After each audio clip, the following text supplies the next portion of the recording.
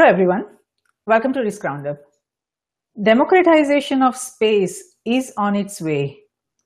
Terrestrial planets, gas giants, Trojan asteroids, and a range of other bodies orbiting the sun are beginning to be explored for precious metals by pioneers.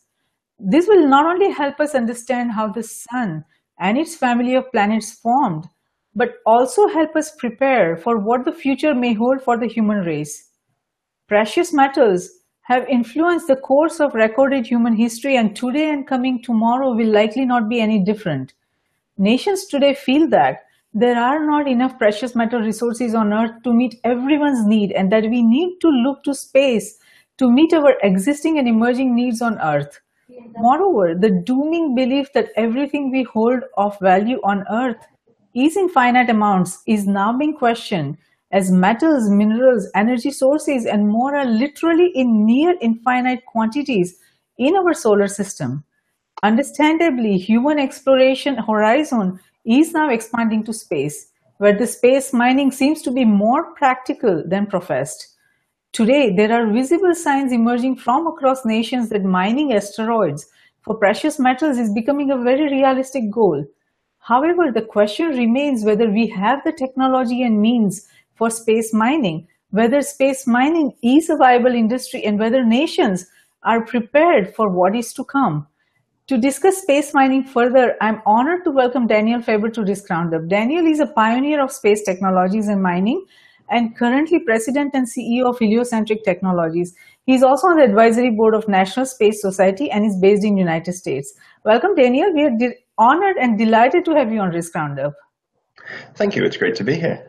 Wonderful. So it seems that plans are already being made to launch tiny robotic spacecraft that will sit in low Earth orbit, testing technologies for future asteroid prospecting missions. While space mining seems to be still in its infancy, where do you think we are heading?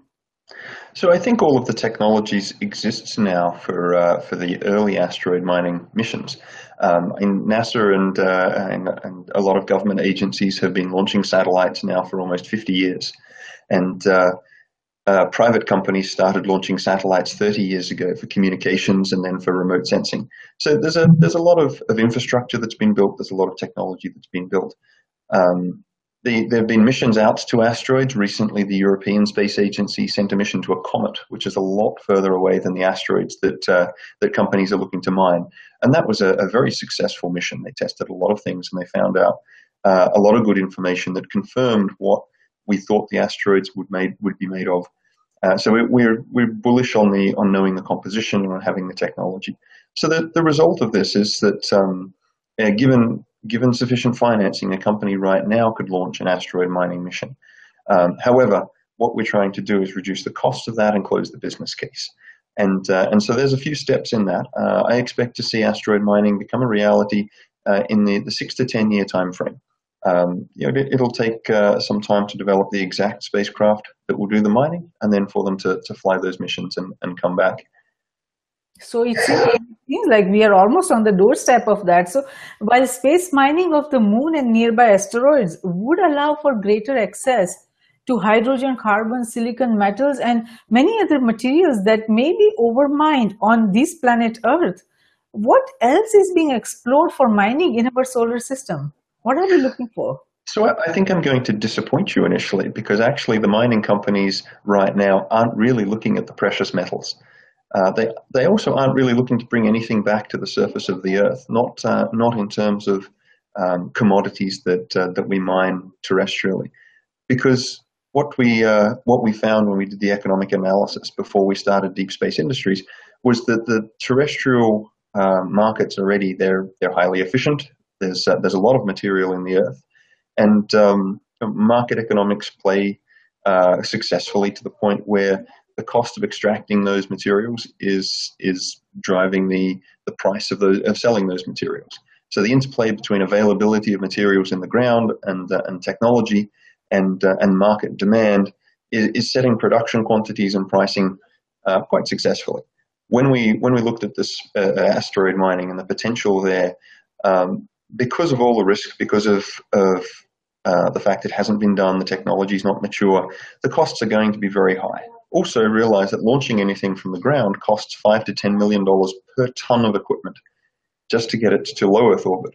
When you consider all of the extra tonnage of rocket fuel needed to send it out to an asteroid, it's really very expensive to put equipment up there. So what we found was that there's actually demand for that rocket fuel in orbit that has to get lifted from the ground. And it's very simple materials. It's hydrogen, oxygen, hydrocarbons, things like that. These are things that exist on the asteroids and that we can extract, bring them back to Earth orbit, and sell them at a price that is equal to the launch price, and slowly make that price go down. So we can sell that material for maybe $5 million a ton, which is quite a high price when you think about selling water and simple hydrocarbons at $5 million a ton. So that can close the business case. And so really what we're going after is water. Water is the first one. It's the most simple. At Deep Space Industries, we built a thruster that is tuned to run on water. And so we can use that as the reaction mass to push ourselves forward. And we're installing those thrusters on a lot of satellites now. So in that way, really, it's starting off being about as boring as mining can be. We're mining water. This is I was hoping for something really exciting, because I read that there are some asteroids where there are so many precious metals like platinum, and one asteroid is probably a complete diamond because of the way it has frozen. So we could have a diamond as big as a Earth. So I was hoping something really exciting, but water will do. Water is also very exciting. So at this point, like you said, you are right, that the business case, because, we will have to take all the manufacturing, mining equipments, and how to bring back all that, what we can get from the asteroid. It's still very expensive. There is, we still have to figure out how to make the technology more cost effective, how to make the process more cost effective. And like you said, there are still many, many risks, which we'll have to figure out, starting from who owns the space, who owns the asteroids. A lot of things needs to be discussed. But like you said, water and fuels, they are going to be very, very important too. And if we want to go towards the space age, we will need these resources. So how do we decide what is the best place to get the water, which asteroids to go, or where in the space we are going to look for water, and what technology will be used for that? Yeah, so having decided that water is the first thing that we want to get, and that we think there's a market for that, we looked at what the asteroid population is. And there's millions of asteroids floating in the main asteroid belt outside of Mars orbit. That's a long way from Earth. It takes a lot of fuel to get there. And when we're extracting the water to use as fuel, we'd use a lot of it up coming back. So what we really want is asteroids that are easier to reach, that take less fuel to reach. And it turns out that there are quite a number of asteroids that are easier to reach than the surface of the moon. Despite the fact that they're in independent orbits around the sun, those orbits are relatively close to that of Earth, and they don't have a gravity well like the moon. So we don't need the fuel to go down and come up from the surface of the moon.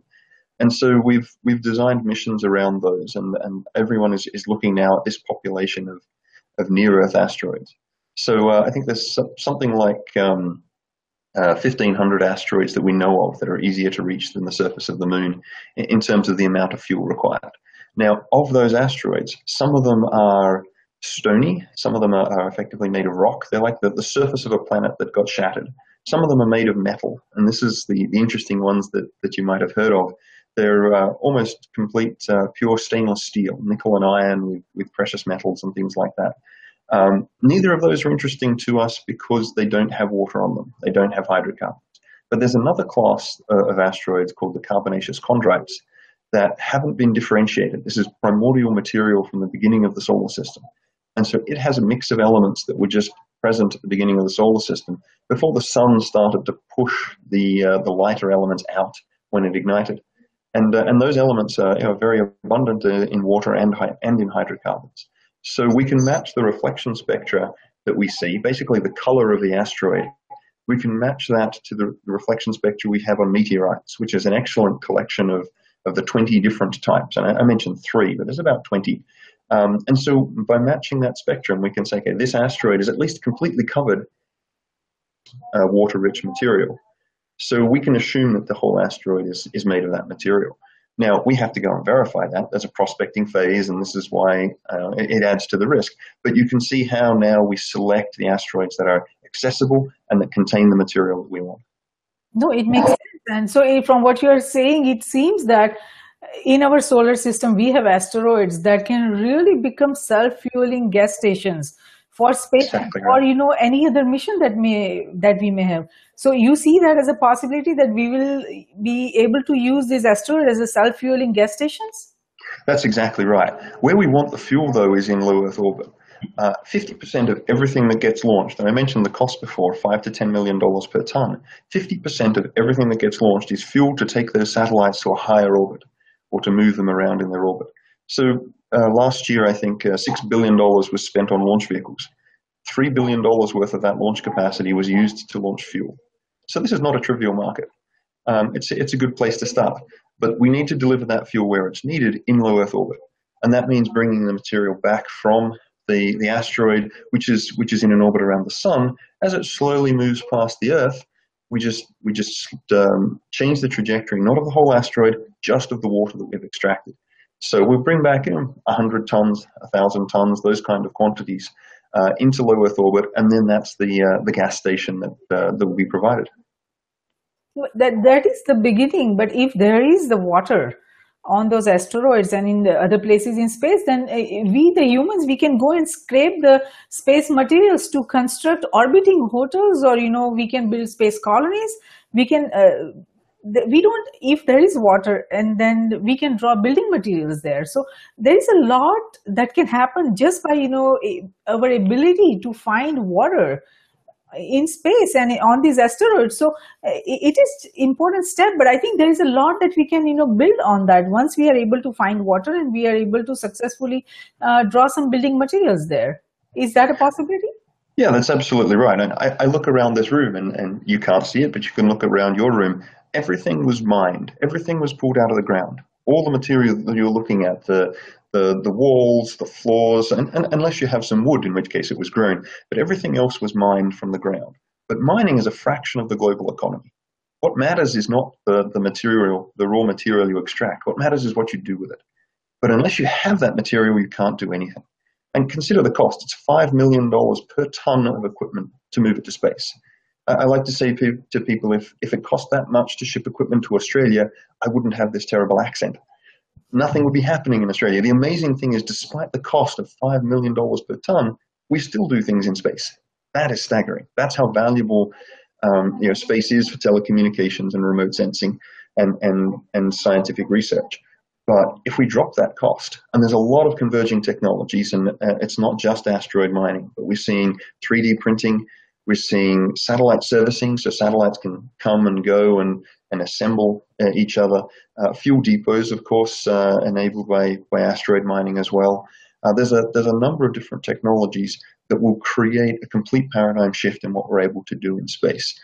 And everything that you've suggested, buildings, cities, sports arenas, hotels, trips to the moon, all of these things will become possible. As the prices drop, more and more people will also then be able to experience that, until the point where there's enough material just in the near-Earth asteroids, just in this fraction of the population that are that come close to the Earth's orbit. There's enough material to support about 100 billion people in space. Once you go out to the asteroid belt, it's about 1 million times more material. So there's a long way we can go before we run out of things to do in this solar system. Absolutely, absolutely. And I mean, you are right that at this point, it is not cost effective for us to take our spaceship and then, get the asteroid down or get the material from the asteroid down for processing. That becomes, the back and forth trip becomes very, very expensive. But if we figure out a way to develop the technologies, to develop the manufacturing and mining technologies and equipment, everything in space, then in near future, I'm sure it's not today, but in the very near future, we will be able to do the asteroid mining and processing right there in the space, right there on the asteroids. And hopefully that just bring the finished product back home here on the Earth. So that is also a possibility. I'm sure, there are a lot of advances happening in that area, and a lot of understanding is, going on. The scientific and we will be able to figure out how to do all that in the near future. But before we, I mean, even for just to get the water, it is important to understand the environment, because we do need each asteroid has different environment. The way they have been created, they all have very different environment around them. So it's not like if we understand one environment about one asteroid, that we will be able to understand everything about every other asteroid that is out there in the space. So it requires a lot of understanding, and a lot of research, scientific advances needs to happen, even for the processing of water, getting the building material. So do we have enough understanding of the environment, space environment, asteroid environment at this point? So if you consider mining on Earth, geology has been an evolving scientific field for millennia, if you like. That didn't stop the Romans or the Egyptians from having mines and extracting material. What it's made is modern mining is much more efficient. The process of discovering new resources, extracting them, and cleaning up afterwards is now a much more efficient process. And so we'll see the same kind of thing. First of all, the asteroid mining activities will be towards targets that are rich in materials, and also the price will be high. As we develop, as time goes by, demand increases, the output from the mines increases, efficiency improves, the geological understanding, but the operational understanding, everything will improve, and that will drive the costs down. But I don't think that the level of understanding we have now is any impediment. I think we do know enough to go out. We know that some of the asteroids are water bearing and contain hydrocarbons, and those are exactly what we want. Now, there's risk. There's more risk that the grade of the material you go to is not the highest grade, which is where you'd want to start. But that risk within the context we have is likely acceptable. In fact, it is acceptable, and that's why the companies right now are pursuing asteroid mining. Yes, no, that I understand all those different, risk variables out there. Now, when we, even for extracting water, even for getting any other building material or anything, at this point, what are the, goals that the community has established, the explorers have established? Are they equipments, whatever we use, are they going to be powered by the fuels, or will it be solar powered? How would it work? Because we are trying to build the fuel stations in space on the asteroids, and those fuel stations, how do you plan it to power it? By using the fuels itself, or by using the solar energy? So at the moment, you have to consider that when you pull hydrocarbons out of the ground on Earth, you can burn them because the air contains oxygen. When we go to the asteroids, we don't have that chemical disequilibrium. At least we're not expecting to find two things that we could burn. What we have to do then is put energy in. So if you take water, you can split it into hydrogen and oxygen, which you can then burn later as a propellant in a traditional rocket engine. But you have to put a lot of electricity in to split the water into its hydrogen and oxygen. So slowly you accumulate energy storage, and then you can use it all at once.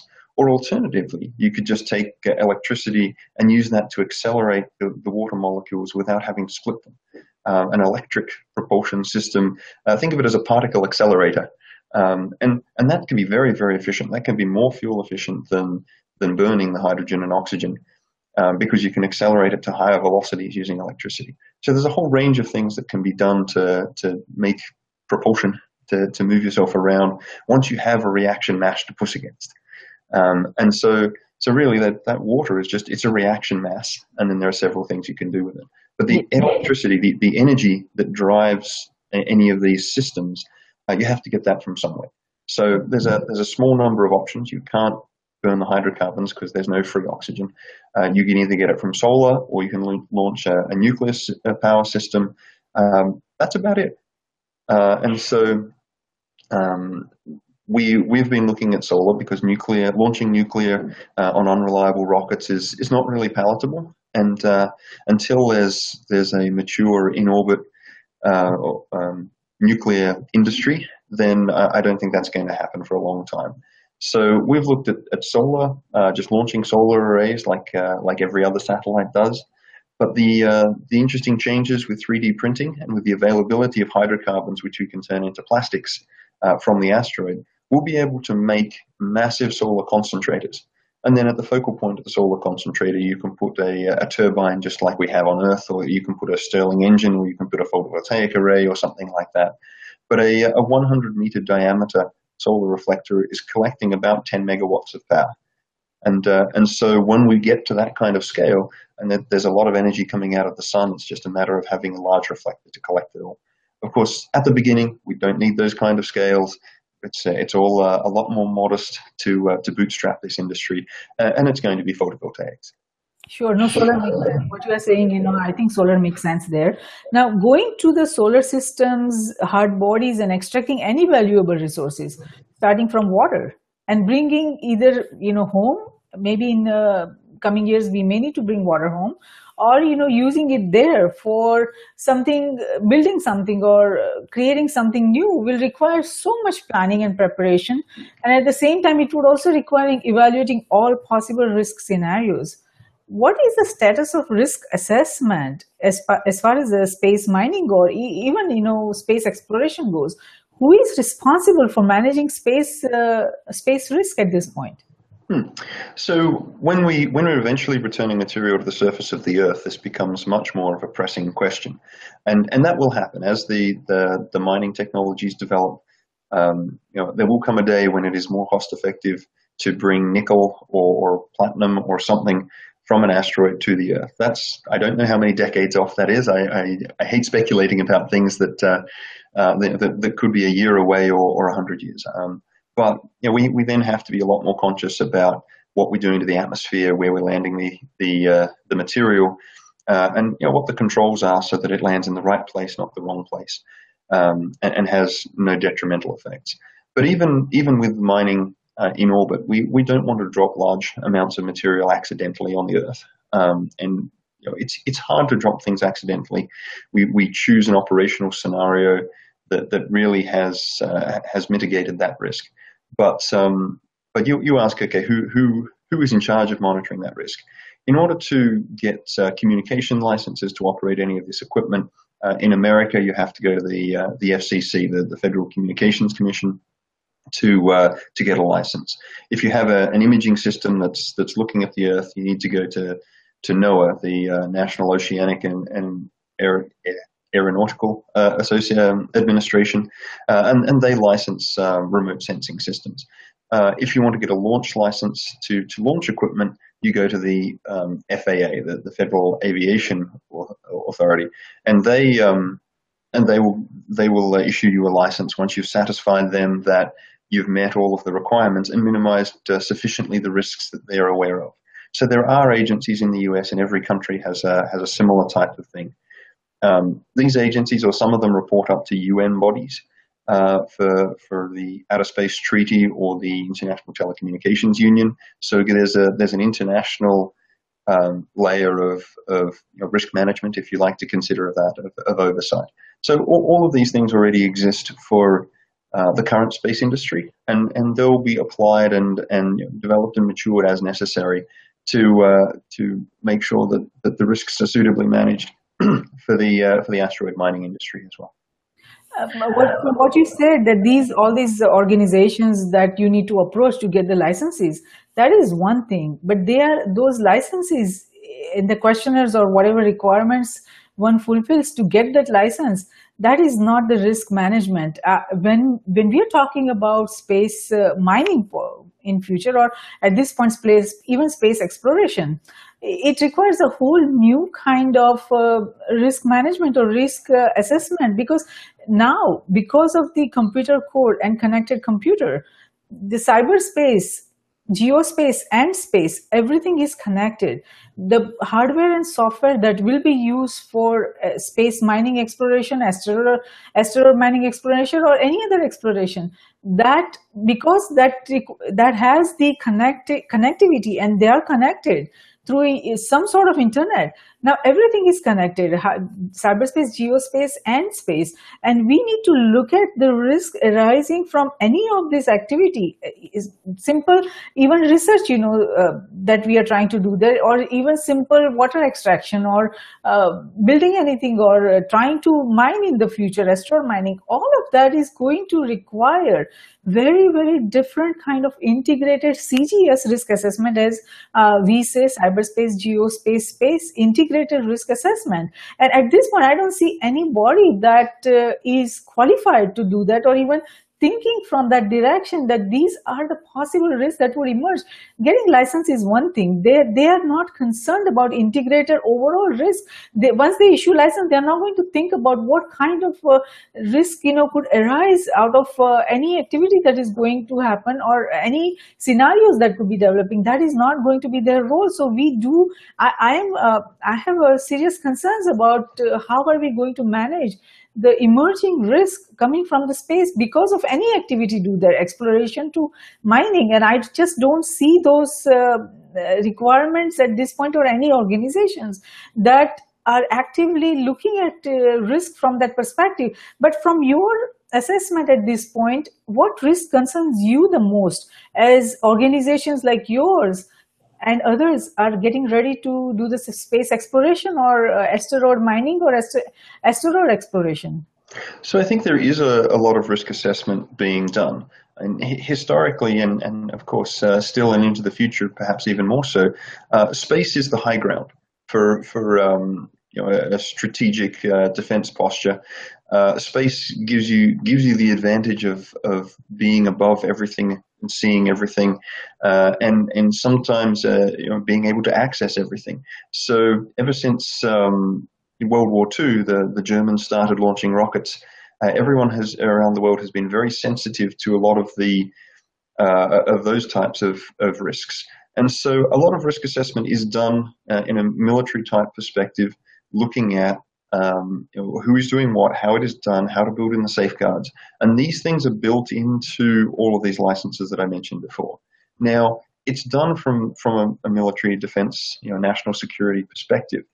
But and there's definitely scope for other types of risk assessment and other types of mitigation. As we get to asteroid mining, which is something that hasn't happened previously, there'll need to be some more layers on that. But the combination of looking at the cybersecurity issues and how hacking an orbital fuel depot might be used against another actor. And these are things that are being thought about in some circles. From a company's perspective, the asteroid mining companies are startup companies at the moment, and the biggest risk to them is the existential risk that their business models fail.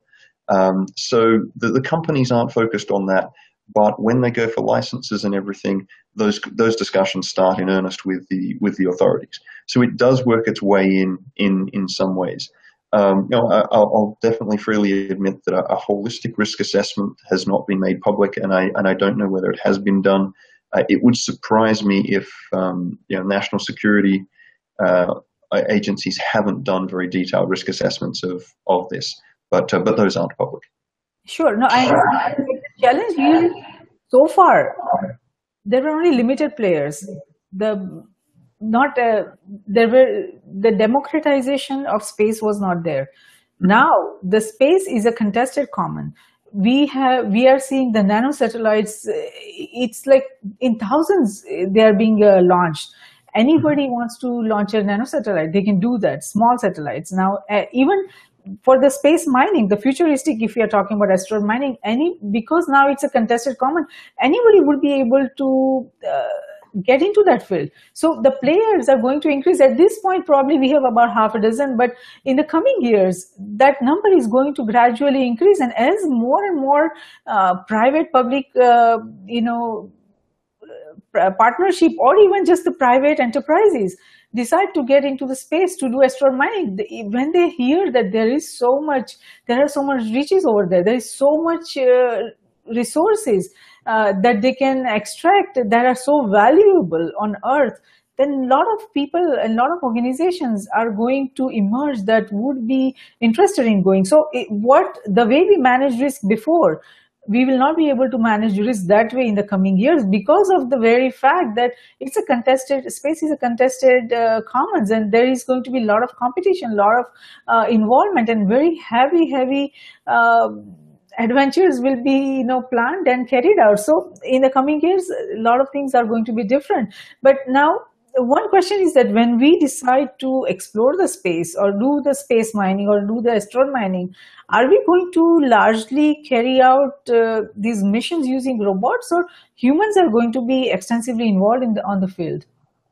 At the beginning, it's going to be heavily robotic, and so that's a fact of the cost to put humans in space, keep them alive and happy. It's an incredibly expensive thing right now. That cost will change. That will change dramatically. The availability of resources from asteroids will help that, as will all of the other technologies I mentioned previously. So that's something that we can look forward to. But right now, everything has to be robotic in order to be cost effective, which means that we tackle the simple problems that we can solve robotically, but also that we have to develop some fairly advanced robotics and teleoperation to ensure that every uncertainty, everything that we come across can be mitigated. So expect it to be highly roboticized, simply or driven largely by the cost of having people in space. Sure. No, absolutely. Now, it seems that, as you mentioned in the beginning, that water is the primary interest at this point for space exploration, mostly because it could help keep a space colony alive if we are trying to, build a space colony. But my question is, do we have a promising lead on water, like where we would find a lot of water in space? Yeah, water is most useful initially as fuel. But of course has a lot of uses once a human population starts living in space, which I also predict will start happening within the next 10 years. But the where to get the water was your question. The answer is the carbonaceous chondrite asteroids. We have samplings of these asteroids from the meteorites. There are a couple of 100,000 meteorites that have been picked up around the world and analyzed. And based on the reflection spectrum, basically the color of those rocks, we can match to the color of the asteroids and say, okay, these ones are very likely to be exactly the same composition, and this one has water in it. It might be 10 or 20% water. It might be trapped in salts or clays or in other forms, but there's water in there that can be extracted using the right process. And so those are the targets, and somewhere between 40 and 60% of the asteroid population is water-bearing. That's interesting. That's very interesting. So what initiatives are currently underway by both public and private sector to meet the growing demands of resources on Earth? One, you described that, there is, of course, everyone is looking for water. What else we are looking for at this point? So again, the asteroid mining is not looking to provide resources to the Earth, to terrestrial markets, not at this stage. So the things that we're looking for to provide are things that can be used in space that currently have a very high cost because they need to be lifted off the ground, even if they're just dumb atoms. This bottle of water is perhaps a half a kilo. That would cost something like $5,000. In just to get it on a rocket into space. Yes, so we're looking for fuel because that's a lot of dumb atoms, and so that's water, which is hydrogen, oxygen, and it's also hydrocarbons, and we can then do some chemistry and turn those into things that can be burned, or you can do some ionization and acceleration electrically and throw them out the back really fast. But rockets are basically throwing atoms out the back as fast as they can, and for that you want light atoms that are easily manipulated. So hydrocarbons and water are a great place to start. Beyond that, expect to see the hydrocarbons being turned into 3D printer feedstock, plastics, and then also nickel and iron were very abundant on the asteroids, and also easily manipulated. So that will be the first sort of metals that get used, and they can be used for structures, for trusses, for pressure vessels, for antennas, for solar concentrators. A lot of things right now that we could use that material for if we had it in orbit, and we had an appropriate 3D printer. And that's where the convergence of all of these technologies is headed.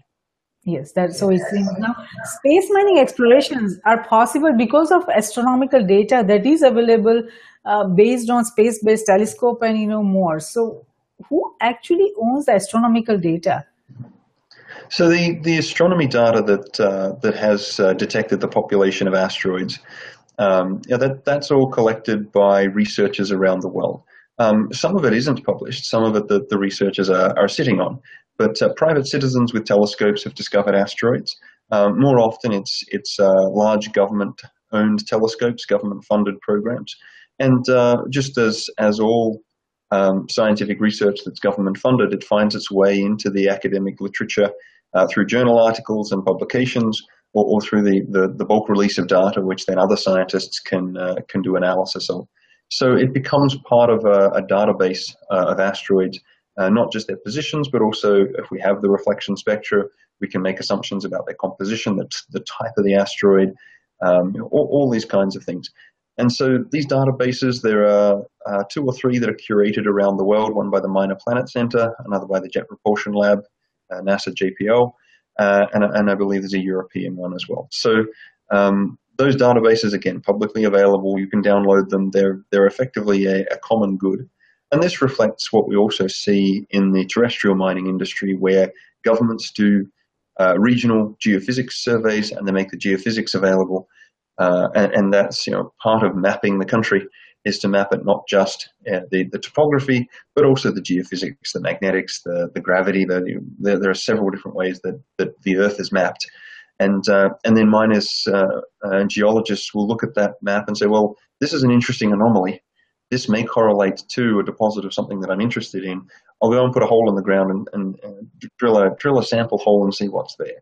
So that's the stage that we're at now with the asteroid mining. We have this regional geophysics data, so to speak. We have this database of asteroids. We're looking at that database and saying, what's the most interesting? What's accessible? What appears to have the things we're looking for, the water and the hydrocarbons? Right, let's go out to a few of those and verify that it is what we think. And then we'll think about a mining operation on the highest grade asteroid that we've assessed, and that's the process. Yes. No, I understand that. Now, understandably, organizations, both public and private enterprises like yours, are getting up for exploration.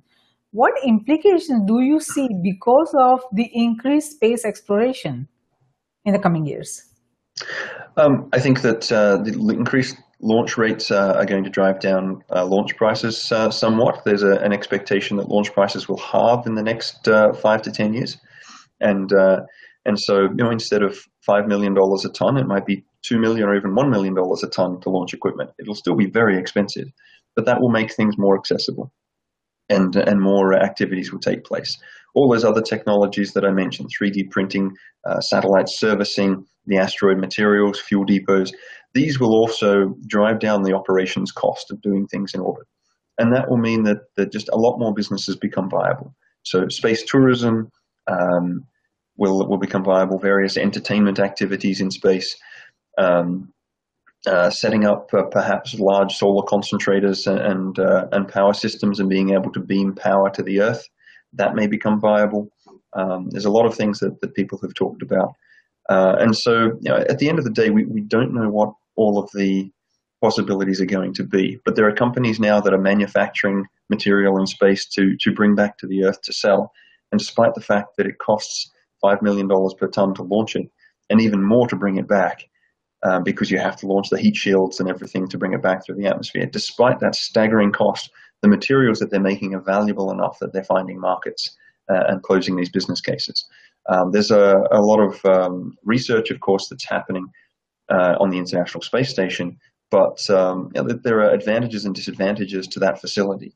As the costs come down, we'll be able to do more research, different types of research, and pharmaceuticals is going to be a big beneficiary of this, but also a lot of other sciences. But then there are things that. Sorry, let me interrupt. How is pharmaceutical going to be a big beneficiary? So genes are expressed differently in microgravity. When you consider what we're able to do is remove the force that governs the macroscopic organization of matter. And even though you might think a cell is small, it's still affected by gravity. Different gradients are set up, there's buoyancy inside the cell. It affects how the cell behaves. So what has been found is that when you put any living organism in space, the gene expression is different. So some genes turn on and off and give it slightly different characteristics, which is frankly what you expect. If I put you in a hot room, genes for staying cool will turn on and your body will go into a cooling mode. If I put you in a cold room, you'll start shivering. That's a gene expression that's causing then your muscles to twitch to warm you up. When you're in space, the organism is trying to react to that, perhaps not sure exactly what it's doing because it hasn't had an evolved response to this. But some genes will turn on and some genes will turn off. That gene expression change can result in some very interesting things. So people are now starting to really dig into this and say, okay, what happens? What can we learn? What genes get expressed that we didn't realize were even interesting genes? And doing a lot of research around that. So one example that's concrete example is pancreatic islet cells. These are the cells that make insulin in the body. It's very difficult to get them to grow in a lab in quantity that you could use to make an artificial pancreas. But an artificial pancreas would be a wonderful thing for the world because people wouldn't have to inject themselves with insulin if they have diabetes. It turns out that in space, you can grow the stem cells and get them to differentiate into pancreatic islet cells in and much more efficiently on a production scale. So one possibility is to take up somebody's stem cells, make these pancreatic islets, put them into an artificial pancreas, bring it back to the ground and give somebody the surgery. This would be a fantastic step forward. So people are thinking about how they can do this, but also what other things can we do? So like I said, I think that the possibilities for biological research and potential pharmaceuticals are huge, absolutely huge. No, it definitely seems it is a huge initiative, and I'm glad that it is thought from that perspective because gene expression is so very important, even on Earth here. If we look at the gene expression of any individual who is in a polluted environment or a non-polluted environment, in a clean environment, the gene expression is different. If you are in a clean environment, the genes would not express and a lot of diseases would not happen. If you live in a polluted environment, the same genes, are going to express and an individual would end up with so many different diseases. So I'm glad that initiative is thought from that perspective, and there are further studies going on which will definitely, help not only pharmaceutical industry, but the overall healthcare industry. So that is certainly a good initiative. Now, space is a contested common, and if a party is already, any public or private enterprise is already at an asteroid and mining it even for water or fuels, can a second party come along and mine it as well? How are we going to define all the processes and standards of what is possible, what we can do and what we cannot do? There's nothing in the laws of physics that stop that happening, of course. So you then you then revert to the laws of man to decide what we're going to allow and what we're not going to allow. And that's how does the world choose to operate like that? And there may be bad actors that then go against whatever the regulations are. And so will there be some sort of policing enforcement, or how will this get established? All of these things for space, for asteroid mining, really have yet to play out. When we look at what's happened terrestrially, globally, mining regulations have tended to converge on something that works, something that's pragmatic, so that investors can come in and put their money at risk. That maybe the rocks in the ground aren't what they think. Maybe the market will change. Maybe the operations will just be more difficult, and we won't get the extraction percentages. They put that money at risk. They make a big investment. And if somebody comes along and takes that material, or takes advantage of the fact that they've done enough research now that this company has invested $1 billion and is ready, or $100 million and is ready to build a mine, someone can't just come along and jump on top of that and take advantage of that. So the investors are protected by the regulations which grant them secure tenure, and that may be in the form of ownership, it may be a lease, it may be a license. Somehow they're given secure tenure over the minerals that they have explored and proved exist and invested in. even though those minerals are in the ground. So a similar regime is going to arise in space, because without it, you won't get the investment. And that will then give companies secure tenure over this material. They can make the investment, they can extract the material. It's already being recognized in a lot of countries. If you extract the material, you then own it. It's similar to pulling fish out of the ocean. Once they're on your deck, they're yours. And so at that point, you can buy and sell this material, and it becomes part of the global property rights regimes that we have. So all of this is evolving, but this is the likely direction that it's going to go. And then there'll be a global register of who is operating, who has secure tenure, and is making investments. And it's actually the Outer Space Treaty has a provision saying everyone in space has the right to not be interfered with. And that non-interference, then, if I have an operation on an asteroid and you come and interfere with that by setting up an operation next door, creating a lot of dust, doing things like this, then that's protected against. So that's how these regimes are likely to, that's sort of the legal framework that these are likely to come under. Of course, it could be a completely new framework. We'll have to see how it evolves. I think it will likely have to be a new framework, because I am not sure if the other framework is going to hold. Now, joint ventures are beginning to be established, as we see between some governments and private businesses, especially the Luxembourg, is aggressively pursuing space mining and entering into partnerships. So where do you see these joint ventures going? Yeah, I think the government of Luxembourg has done something very smart. Back in the 1980s, Luxembourg invested and supported SES, one of the first telecommunications satellite companies. And as a result, that company now employs 400 or 500 people in Luxembourg. The Luxembourg government owns a stake in that company through its sovereign wealth fund.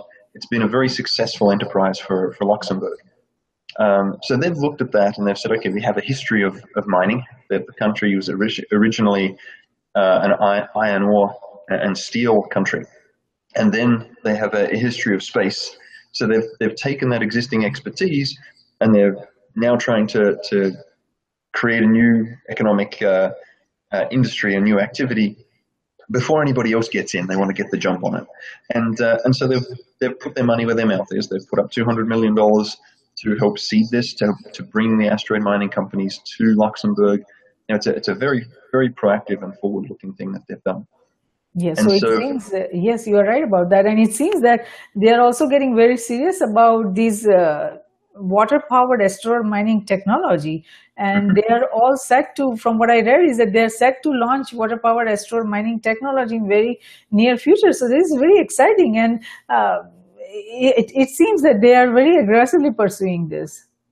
That's absolutely right. They've taken a holistic approach. They've looked at what regulatory environment needs to be brought into existence. They've looked at the technologies. They've looked at various things with the international collaborations to make sure that that's all aligned and going to be successful. So I'm very impressed by what Luxembourg have done. I think they're very thorough and they're moving ahead cautiously but strongly. Yes. Other countries are looking at that example and saying, how do we play in this space?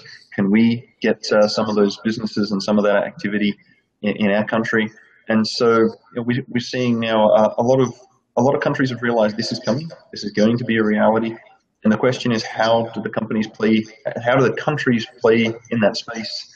And add it just to the economic activity that is happening.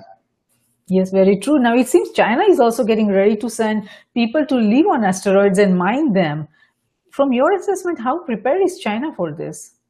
China's been moving very aggressively with its space program. It's quite impressive. They're now effectively one of two countries that can put people in space. That those two countries are Russia and China. The US has taken a break for the last decade after retiring the space shuttle, but it will soon return to human launch capability. With SpaceX and Boeing and possibly others. So yeah, China have a very unique capability there, being able to launch people. They also have a very active exploration program, especially their lunar program. And so they're looking very much at the moon. And they've announced plans for their own space station, because they've previously been excluded from the International Space Station. And they're also looking at plans for a lunar facility. So these are very, very exciting. They're doing them for a number of reasons. Partly it's national pride. And this is showing that China is now a great nation, and can sit with everybody else in the world and achieve what everybody else is doing.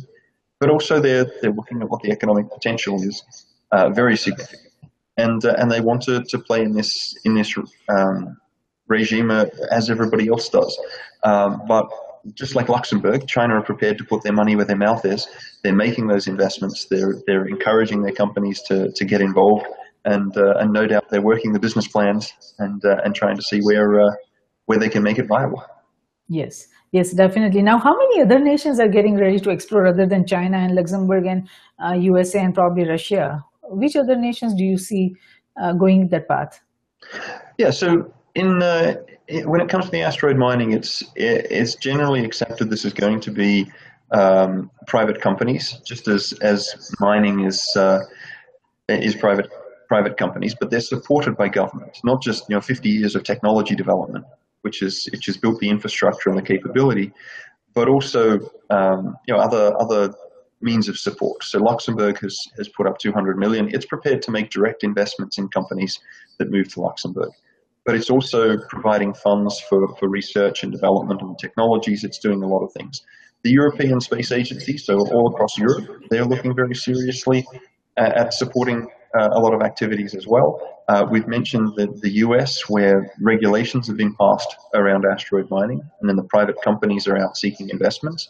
But NASA is also pursuing several asteroid missions as well, and that provides the geological data and models and certainty that de-risks asteroid mining significantly.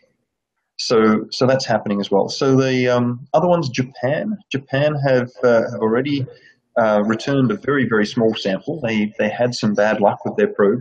They brought it back from the brink of death about a dozen times and succeeded in bringing back some small particles from an asteroid.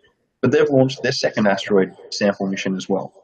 So Japan are moving fairly aggressively as well, and so that's good to see. So I think there we got Europe, US, China, Japan, and then of course the Russians have incredible capability, and I'd expect to see at least partnerships with the Russians, if not Russian-led initiatives as well.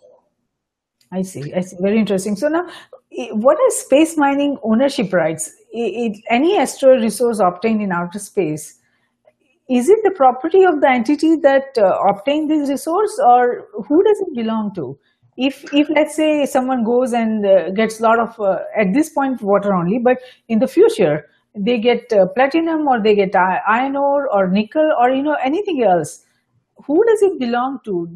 Does that belong to the entity that goes and gets the mining company that goes and gets it, or how would it work? The country would get it, or how would it work?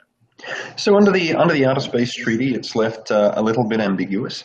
No country is allowed to assert sovereignty directly or indirectly over a celestial body, which is itself a little ambiguous because celestial body is not defined. And if you can take an asteroid and move it, is it chattel or real estate? And so the lawyers love to debate these uncertainties. It's a lot of fun for them.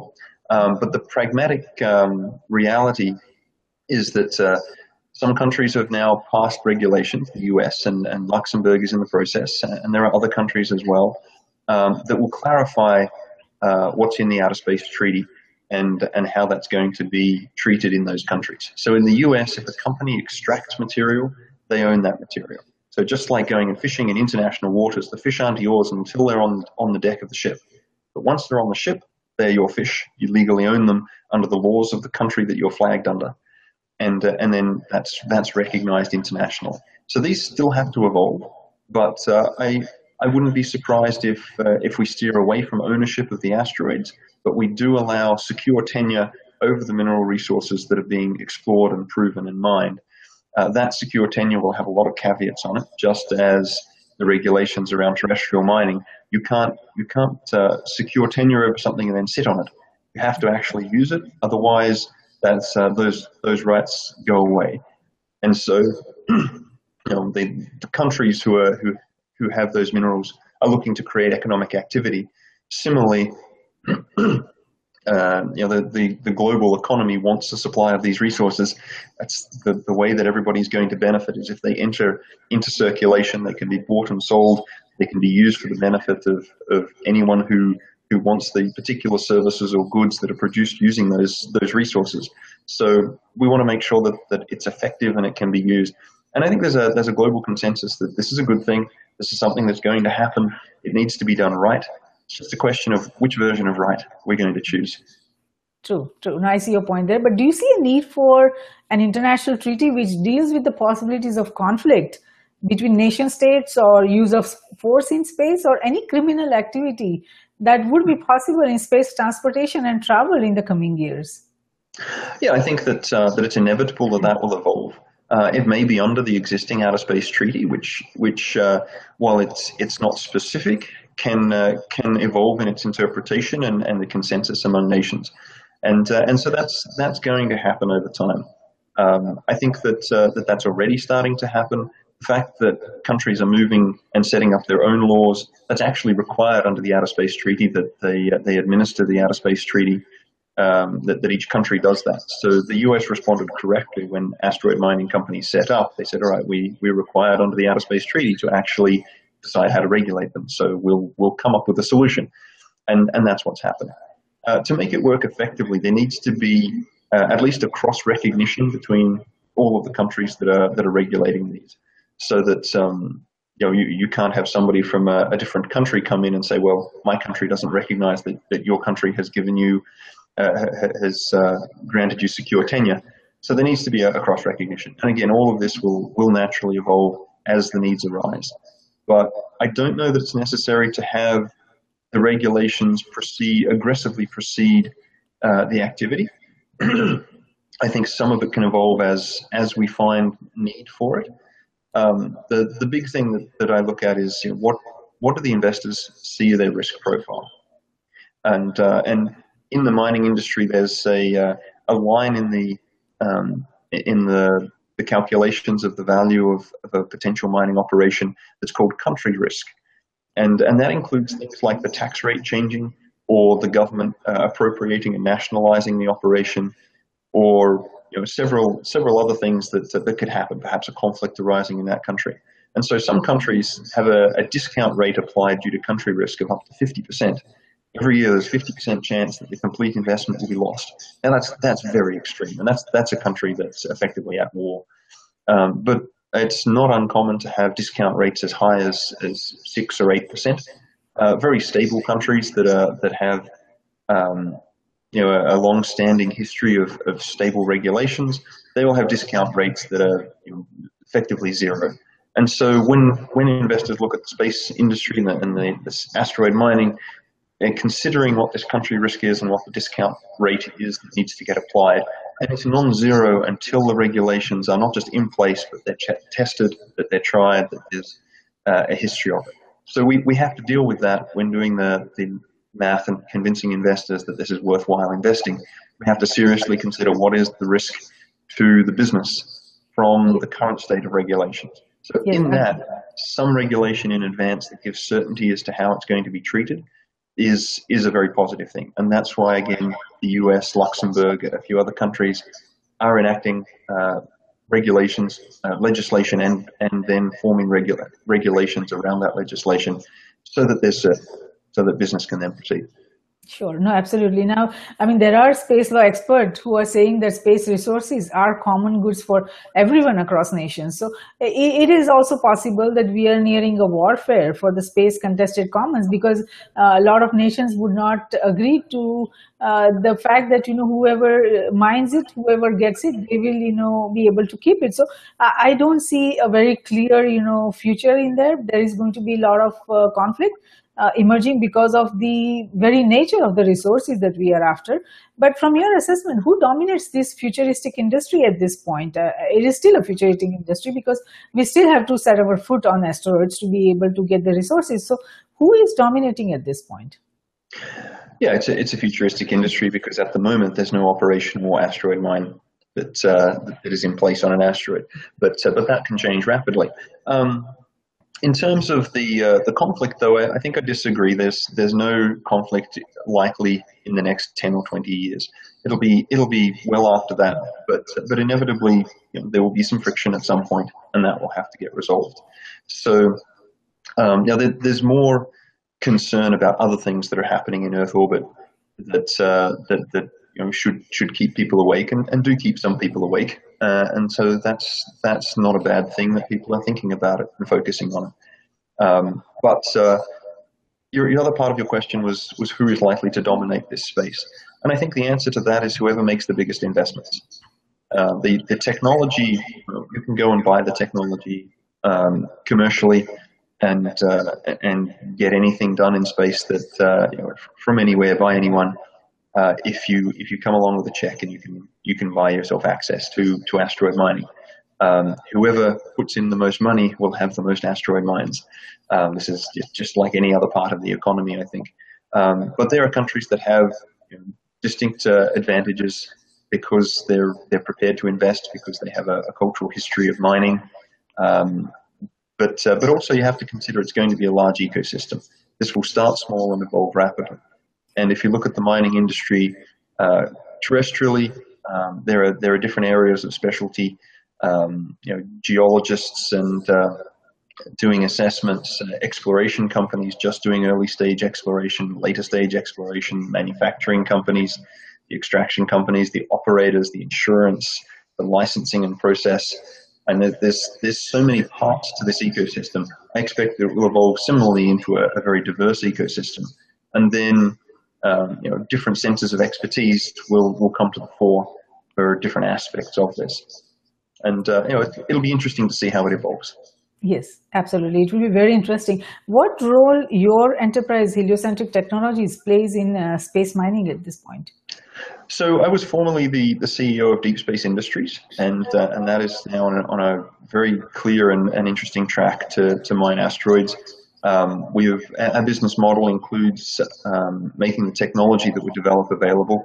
We want to get those thrusters installed on as many spacecraft so that all the spacecraft can use water as propellant, and then we'll have a market that we can sell to. So that's been a very successful strategy, and the company is making good revenues. So I've moved from that now to other parts of the economy to work on demand creation for these materials. So Heliocentric, it's a launch pad for setting up companies. I've set several companies up previously. The most recent ones are looking at in-space manufacturing, space entertainment, and also considering how the asteroid mining companies will eventually need a commodities market, and considering how that might be established. There are several other companies that I'm advising and helping out, but those are the main things that I'm working on. Very interesting. What would you like to tell our global viewers and listeners about the coming tomorrow of space age? I think that right now, the space industry is a bit like computers in 1980.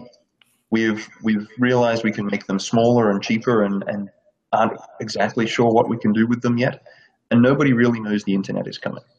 I think that's the situation we're at with the space industry. We figured out how to make rockets work. We figured out that satellites can be smaller. We've got a lot of options of things that can do, and a lot of companies are scrambling to develop things as quickly as possible and assert positions in this industry. But what's going to happen next is the unleashing of entrepreneurs, and we're seeing that more and more every year. So it's an exciting place. I think the investments are going to keep coming in. I think the value creation is going to be incredible, and so it's a great time to be in the middle of this industry. Yes, it is absolutely wonderful time. Thank you, Daniel, for participating in Risk Roundup today. We appreciate your thoughtful insight on space mining and exploration, and our global viewers and listeners would benefit tremendously from the information you provided on the democratization of space and the role asteroids and space mining could likely play in the imminent space age in the coming years. Even if a single individual or entity across nations can come up with an idea to innovate and develop technology to advance the emerging space age based on the understanding they received from the discussion we had today, this Risk Roundup dialogue has been of service, and we thank you for that. Thanks, Jayshree. It's been great to be part of it. Wonderful, Daniel. So while the space technology advances could end scarcity of essential minerals as we know it, the democratization of space and asteroid mining, space mining, will also likely bring complex conflicts and challenges in the coming years. It is important to evaluate its security impact on cyberspace, geospace, and space, in short referred to as CGS, Risk Group Cybersecurity Risk Research Center, Geosecurity Risk Research Center, and Space Security Risk Research Center are created for this very reason, to identify, evaluate, and manage the risk facing NGIO and CGS, that means nations, its government, industries, organizations, and academia in cyberspace, geospace, and space. We at Risk Group believe that risk management, security, and peace, they walk together hand in hand. Though security is related to management of threats and peace to the management of conflict, risk management is related to management of security vulnerability as well as management of conflict. And it is not possible to conceive any one of the three without the existence of the other two. All three concepts feed into each other. We believe that the security we build for ourselves is precarious and uncertain until it is secure for everyone across nations. Tradition becomes our security. So if we build a culture of managing risk effectively, it will lead us to security, and security will lead us to peace. Let's manage the existing and emerging risks together. For more information on the Risk Roundups, to watch the Risk Roundup videos or hear the Risk Roundup podcast, please go to riskgroupllc.com, and do not forget to subscribe and share. Until next time, I'm Jayashree Pandya, host of Risk Roundup, signing off. See you next time. Thank you.